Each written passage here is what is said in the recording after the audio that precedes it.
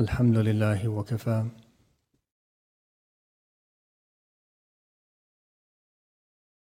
والسلام على عباده الذين اصطفى أما بعد أعوذ بالله من الشيطان الرجيم بسم الله الرحمن الرحيم والذين جاهدوا فينا لنهدينهم سبلنا سبحان ربك رب العزة عما يصفون والسلام على المرسلين والحمد لله رب العالمين اللهم صل على سيدنا محمد وعلى آل سيدنا محمد وبارك وسلم اللهم صل على سيدنا محمد وعلى آل سيدنا محمد وبارك وسلم اللهم صل على سيدنا محمد وعلى آل سيدنا محمد وبارك وسلم.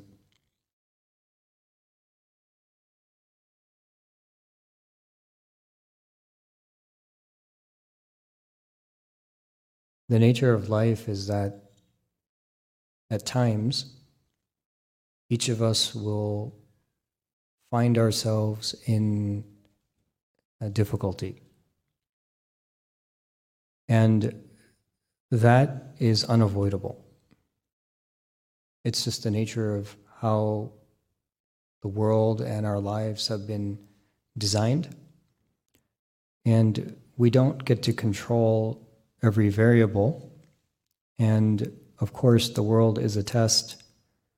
And because of that, we cannot avoid the fact that there will be circumstances in each of our lives which will be very trying and very challenging.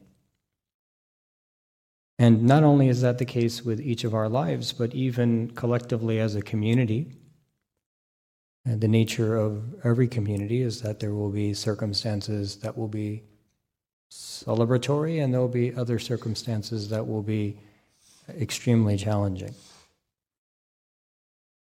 Whenever we look upon our lives and we find ourselves in such difficult circumstances, whether that's individually or whether that's collectively, it's so important to remember where our shelters lie. When there's a tornado warning, part of the response of people is to know where their shelter lies. For example, you'll see, even in like a second, third grade classroom,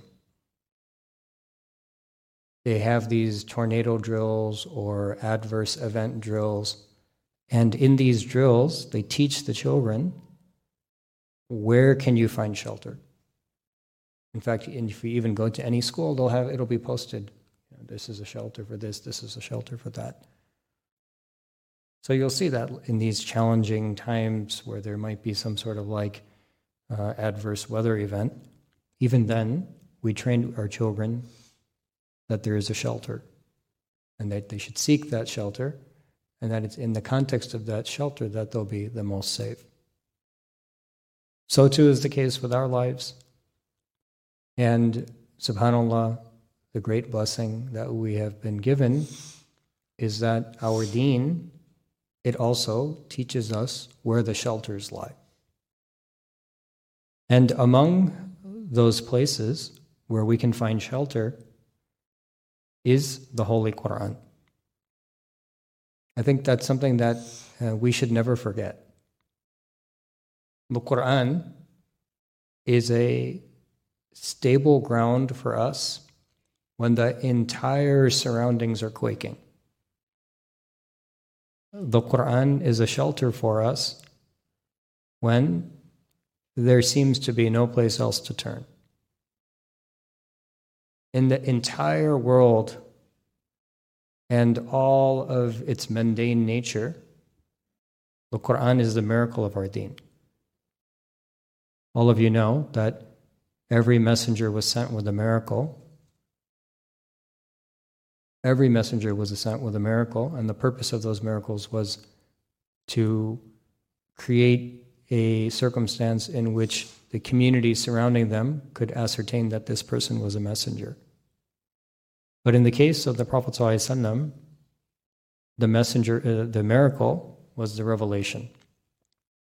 And this miracle is with us all the way until this day.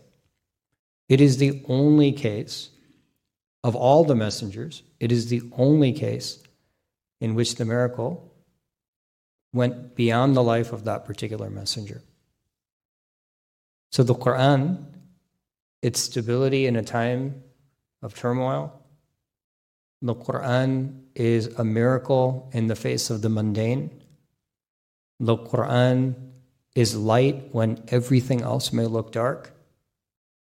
The Quran elevates when we might apparently be falling. The Quran is certainty when doubt exists everywhere around us. It has to be remembered that this is our shelter. Doesn't mean it's the only shelter, but it's a reminder that this is the essential shelter.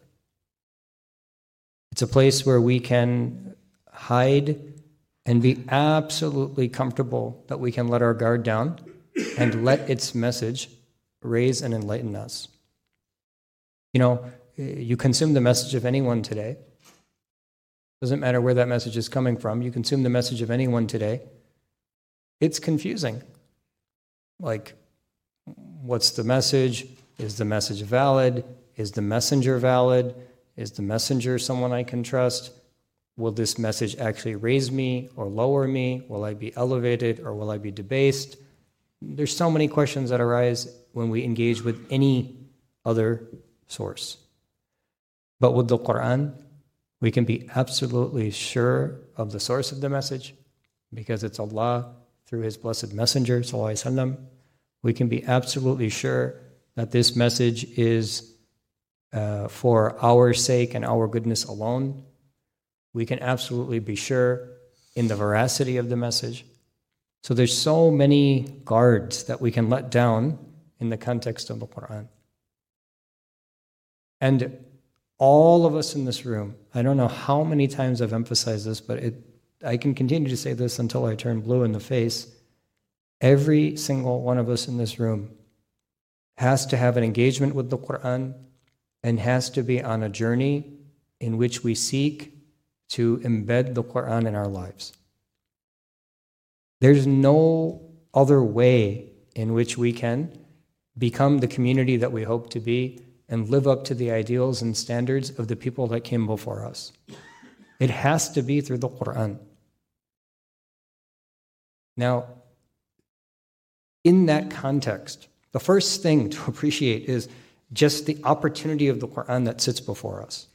Like, this is the first thing that every one of us in this room needs to appreciate. And this opportunity, maybe I can just share a few simple statements of the Prophet ﷺ. Again, just off the top of my head, because I'm not sitting here with a screen and a prepared transcript.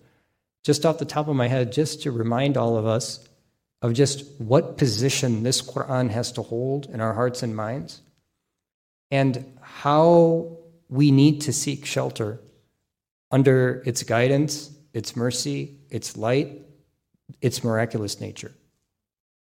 So the first is that the Messenger ﷺ, in an effort to highlight to us the special opportunity of the Quran. Now, the Prophet ﷺ is making a statement in this case. I haven't given you the statement. You've all heard it. Just to lay the background, the Prophet ﷺ is making a statement, and the purpose of this statement is for everyone in this room to appreciate the unique opportunity that the Quran provides for us and the focus and attention that we should be giving to the Quran, the position that we should hold the Quran in our lives.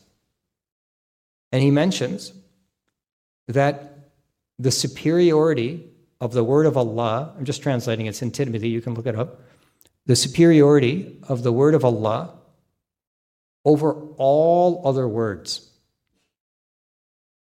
Again, the superiority in the hadith, the word is fadl, but I'm here translating that as superiority. The superiority of the Quran over all other words is like the superiority of Allah ala khalqih, over His creation. Listen again, this is such a valuable statement. This is gold. You can write this in gold. The superiority of the word of Allah over all other words is like the superiority of Allah over all His creation. Now, take that statement and work backwards for a second. All of us in this room know that there is absolutely nothing in all of creation that can ever be compared to Allah subhanahu wa ta'ala. There's nothing in creation that can ever be compared to Allah. In fact, everything in creation is outside of the realm of Allah subhanahu wa ta'ala. In the sense of, just as an example, everything in creation has to eat, has to drink, reproduces, needs sleep. And we're just talking about the living things for a moment because they're the most complex of creation. Everything in creation you'll find needs to eat, needs to drink, needs to sleep, needs to rest, reproduces, is either produced or reproduces. All of this that we find within creation, none of these characteristics can ever be attributed to Allah subhanahu wa ta'ala. None, not one. And we encapsulate that reality by saying, La ilaha illallah. That there is nothing that we worship that is worthy of being worshipped except Allah. Meaning, you find that in this statement, La ilaha illallah, which captures this reality of Allah subhanahu wa ta'ala relative to everything created, we find first we negate everything. We completely erase the board. La ilaha, there is nothing worthy of worship. The whole statement begins with an absolute negation. Anything that anybody comes in their mind, anything that you're going to bring in your mind and come to the table with, we're negating it. We're erasing it. We're deleting it. We're reformatting it. La ilaha. And then, in the context of that reformat, we then establish one single line of code, illallah. There's nothing except Allah subhanahu wa ta'ala. Meaning there's nothing worthy of worship, there's nothing that we can turn to, there's nothing that we will pray to, there's nothing that we'll put our hopes in, there's nothing where there's no place we'll put our aspirations except with Allah subhanahu wa ta'ala. So that's the foundation of this statement of the Prophet ﷺ. We're being first told that, this concept that you have in your mind of the superiority of Allah over all of His creation. It's not even, you wouldn't even dare compute. It's not possible. So take that same premise and now use it to understand the Quran, which is that the word of Allah subhanahu wa ta'ala is, that superiority that you've already established in your mind can be transferred to the word of Allah subhanahu wa ta'ala, which is superior to every single other type of word. So this is the attitude that the believer has to have in regards to the word of Allah. And we can ask ourselves the question, like, hey, I'm out there, I'm turning my attention to so many words, I'm inviting so many words into my world, I'm engaging with so many words in so many different ways. Where have I placed that interaction, and how does that interaction compare with my interaction with the words of Allah subhanahu wa ta'ala? Now, again, nobody's saying here that you're not going to be able to engage with other words. Just like you would never say, I'm never going to engage with anything in creation. Yeah, you get married, you have children, you have neighbors, you have responsibilities at work. You do engage with creation. But in your mind, it's totally clear. This is creation, and then there is something outside of this creation, which is Allah subhanahu wa ta'ala. Meaning there is something beyond creation, which is Allah subhanahu wa ta'ala. And that's where the ultimate reality lies. So the same attitude needs to be applied to every single engagement that we have with word in our lives. And essentially life is just an engagement with words. You come to me, I say a few words, you give me a few words. I hand you a piece of paper, you read a few words. You react based on those words. I send you a text, you send me a text, we're exchanging words. So much of what we do is essentially just words. But we always have to remember where those words lie vis-a-vis the words of Allah subhanahu wa ta'ala. Which is that those words, they have their relevance. but they're nothing compared to the word of Allah. And we have to live our lives accordingly.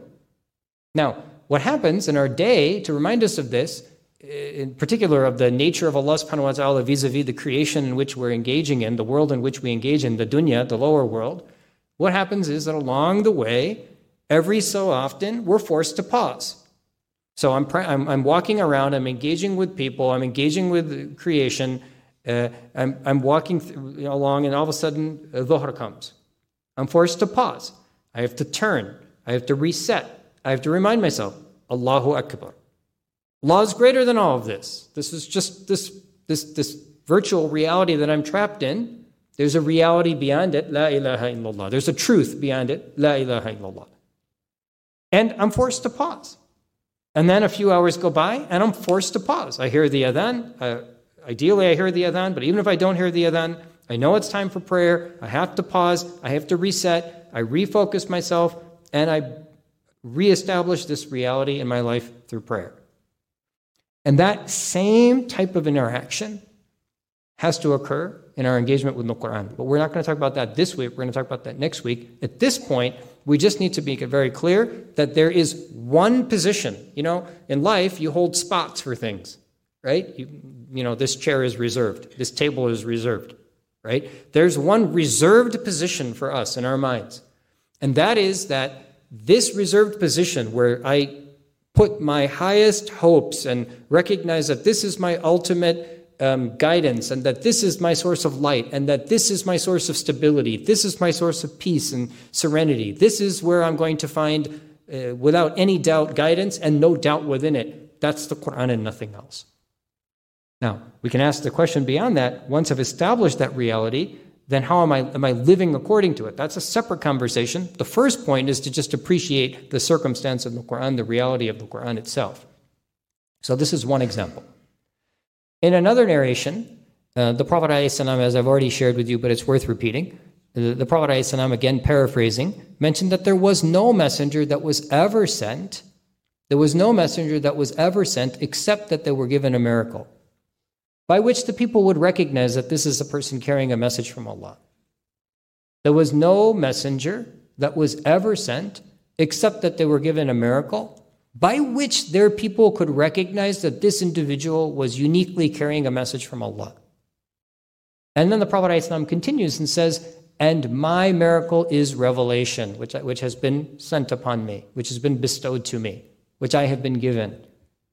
So here, again, we're being told a very, very special feature of our deen, which is, look, you wish you could have seen the staff of Musa alayhi salam? You wish you could have seen one of the miracles of the prior prophets? Know that your miracle, the miracle of this deen, one of the miracles of this deen, one of the miracles of the Prophet ﷺ is here with you. And then, by the way, at the end of that narration, the Prophet ﷺ, he makes a very interesting statement. He says, so I hope, so I expect, so I hope that you will be amongst the largest communities on the final day. Now, what does that mean? It means that the core of the community is predicated upon the Quran. It's the miracle of this deen. When a person internalizes it, that miracle comes to life. And when they begin to embed its light within them, they experience its miraculous nature. When they devote themselves to it, they experience its miraculous nature. When they allow it to speak to them, they're not telling it what they want, they're letting it speak to them. They experience its miraculous nature. It's like the staff of Musa alayhi salam. It's like all of the miracles that were given to the prior messengers before, except it's here. It's like available for us. And everyone in this room has the opportunity to embed themselves within it. So, again, we're being reminded, from another angle, we're being reminded of an opportunity that is present for us at every moment. In another narration, which everyone in this room has of course heard, it's one that we teach our children at the youngest ages, the best of you are those who learn the Quran and teach it. The best of you are those who learn the Quran and teach it. Now, here, again, what are we being reminded of? We're being reminded that You have lots of options in the world. And you choose those options, and often you choose those options because they help to elevate you, raise you, make you something unique. Hey, I find that I enjoy basketball. Maybe I could join be in the NBA one day. So I'm practicing. Or maybe I can become a businessman one day. So I go and study and work hard. And we choose these different avenues by which we can elevate and raise ourselves. But here we're being reminded that the ultimate way by which a person can be raised is to engage the Quran in such a way that they internalize it and then reflect it as a teacher. Now, notice, to be a teacher of something, you first have to internalize that thing yourself. You can't go around teaching something without having mastered it first. You can't go around teaching something without having become an example and representative of it first. So the truest teacher is not the one who's reading to you from a note. The truest teacher is the one that's speaking from their heart. So the best of you are those who internalize this Quran and make it such that it becomes a reflection from you and you begin to emanate it and teach it. Now, there's lots of ways to teach it. Of course, the obvious way is that you learn how to recite it, you teach its recitation. You learn how to live it, you teach how to live by it. You learn its message, you spread its message. So there's lots of ways that we can engage in teaching it, but the point still remains, which is that this very, very special status is given to the Quran. Now, by the way, scholars have compiled books and books of the fadail of the Quran, the uniqueness of the Quran, the special merits of the special merits of the Quran. And we could keep going on and on and on, but how many things do we have to hear before it penetrates? By the way, this first statement was sufficient. The first statement was sufficient. Each of the subsequent statements is just a reminder of that from a different dimension, from a different angle.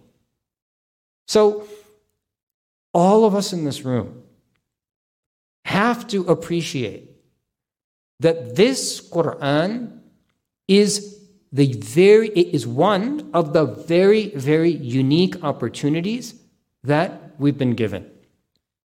And this world is a passing place. Like I said, there's going to be ups and downs. In our individual personal lives, there's going to be ups and downs. As a community, there's going to be ups and downs. But we should always remember that the Quran is always up. It's always an opportunity to elevate ourselves. It's always an opportunity to reset ourselves. In any circumstance, if we find confusion, we can find the answer in the Quran. At any place, if we find darkness, we can enlighten ourselves with the Quran and the world around us, by the way. At any time, if we find chaos, there is serenity in this Quran. And it should be that we have an understanding of this unique and very special opportunity that sits before us. That's kind of step one. And then step two is to create a regular metered interaction by which we can maximize on that opportunity, because it's not a sprint, it's a marathon. What I mean by that is that there's actually three major things. There's actually three or four. We'll talk about these over the next few sessions. Let me give you one example. Let me just say one more thing here. When the scholars, they mention that the revelation of the Quran occurred in two phases. The scholars, they mentioned that the revelation of the Quran occurred in two phases. One phase was the revelation of the Quran from the preserved tablet to the lowest heaven. One phase was the revelation of the Quran from the preserved tablet to the lowest heaven. So essentially what you can think of, the way you think about this is that it was as if the Quran was in a vault, in a preserved tablet in a vault. It was a gem waiting to be delivered, and the entire package got delivered to its one step before its final destination. And what do you call that? It's not the last mile, it's the first mile, right? So this Quran, the preserved tablet, it was in this preserved tablet. The whole Quran was revealed in one night. It was downloaded. You can say that. It was downloaded to the lowest heaven. That opened the gem of the vault. that opened the vault so that the gem could be exposed. And then from there, the Quran was revealed over a 23-year period in short bursts to the Prophet ﷺ's heart for all of the community to be able to engage with. Right? So the scholars are essentially highlighting that there were two phases. And I'm just using the word phases. It's arbitrary use of word here. There's two phases to the revelation of the Quran. Phase one, the opening of the vault and the downloading of the Quran to the lowest heaven. And phase two, from the lowest heaven, the last mile delivery, which occurred over 23 years, where pieces or fragments or verses of the Quran are slowly being revealed to the heart of the Prophet ﷺ vis-a-vis the Sahaba and the context of the deen. Right? It's coming to the heart of the Prophet ﷺ through him to the Sahaba, and then eventually through the Sahaba to us. So in the same way, you can see these two phases. Now spiritually, they say, just first establishing a principle, now the spiritual reality of that is that the masters of spiritual sciences say that the interaction with the Quran needs to follow these two phases. Phase one, you recognize the superior nature of the Quran and create a special space in your heart and mind for it. You download that Quran, you allow the reality of that Quran to come into your life to appreciate that there is nothing else that can match it. There's nothing else that can even come close to matching it. That there actually is no competition. That there is no discussion. That the Quran is the Quran and everything else it can't be compared. So that's phase one, right? The same way that this phase occurred, that's phase one. And phase two is, just as the Quran was piecemeal revealed, verse by verse by verse in collections, to the heart of the Prophet ﷺ, in the same way, we have to have a piecemeal engagement with the Quran over an extended period of time. It's not about getting excited and going home and reading it for one night. And it's certainly not about leaving it on our bookshelves. It's about consistently asking the question that I'm on this journey with the Quran, how can I take the next step? Everybody will differ. For some, it'll be learning how to pronounce the letters properly, and that's fine. There's no problem where anybody is in their journey. The problem is when we don't take the journey. So it might be that I'm at this phase where I'm just learning how to identify the letters. Okay, no problem, because there's a huge reward associated with that. The reward lies on understanding the value of the Quran and taking the journey. It doesn't matter where you are. What's more important, it matters where you are, but what's as important is the fact that you're on this trail. So everyone in this room has to ask the hard question. Like, okay, here's the Quran, here's me, how can I approach it? All right, where is my recitation of the letters? Can I pronounce the letters properly? Or do I even know what the letters are? Wherever it might be. I need to then seek out an avenue by which I can advance. Now look, I'm going to talk about this. I don't want to jump into next week's topic, but everyone in this room, when they find that there's something important that they need to achieve, they figure out a way to get it done. Everyone in this room, mashallah, is successful, has achieved something, has skills. Everyone in this room has a unique, a uniqueness that they bring to any gathering. Everybody does. I don't have a doubt about that. I'm sure about that. Maybe some of you haven't yet discovered what your uniqueness is, but everybody has something in them. And we figure out how to maximize on that and how to take advantage of these opportunities. And we make these piecemeal steps towards things and goals and aspirations and hopes. And eventually you go through life and you get married and you have kids and you have a house. And when you look back at that life, you'll see how much you were able to achieve because you took this slow journey over 40, 50, 60 years. And honestly, I know it feels like when you're in the middle of it, it feels like not much is going on. But if you actually look back and you see all that you were able to achieve, it's actually fairly mind-boggling. So the Quran, that engagement has to be continuous, and we have to appreciate it as a special opportunity and in fact, I would argue, a need in our lives.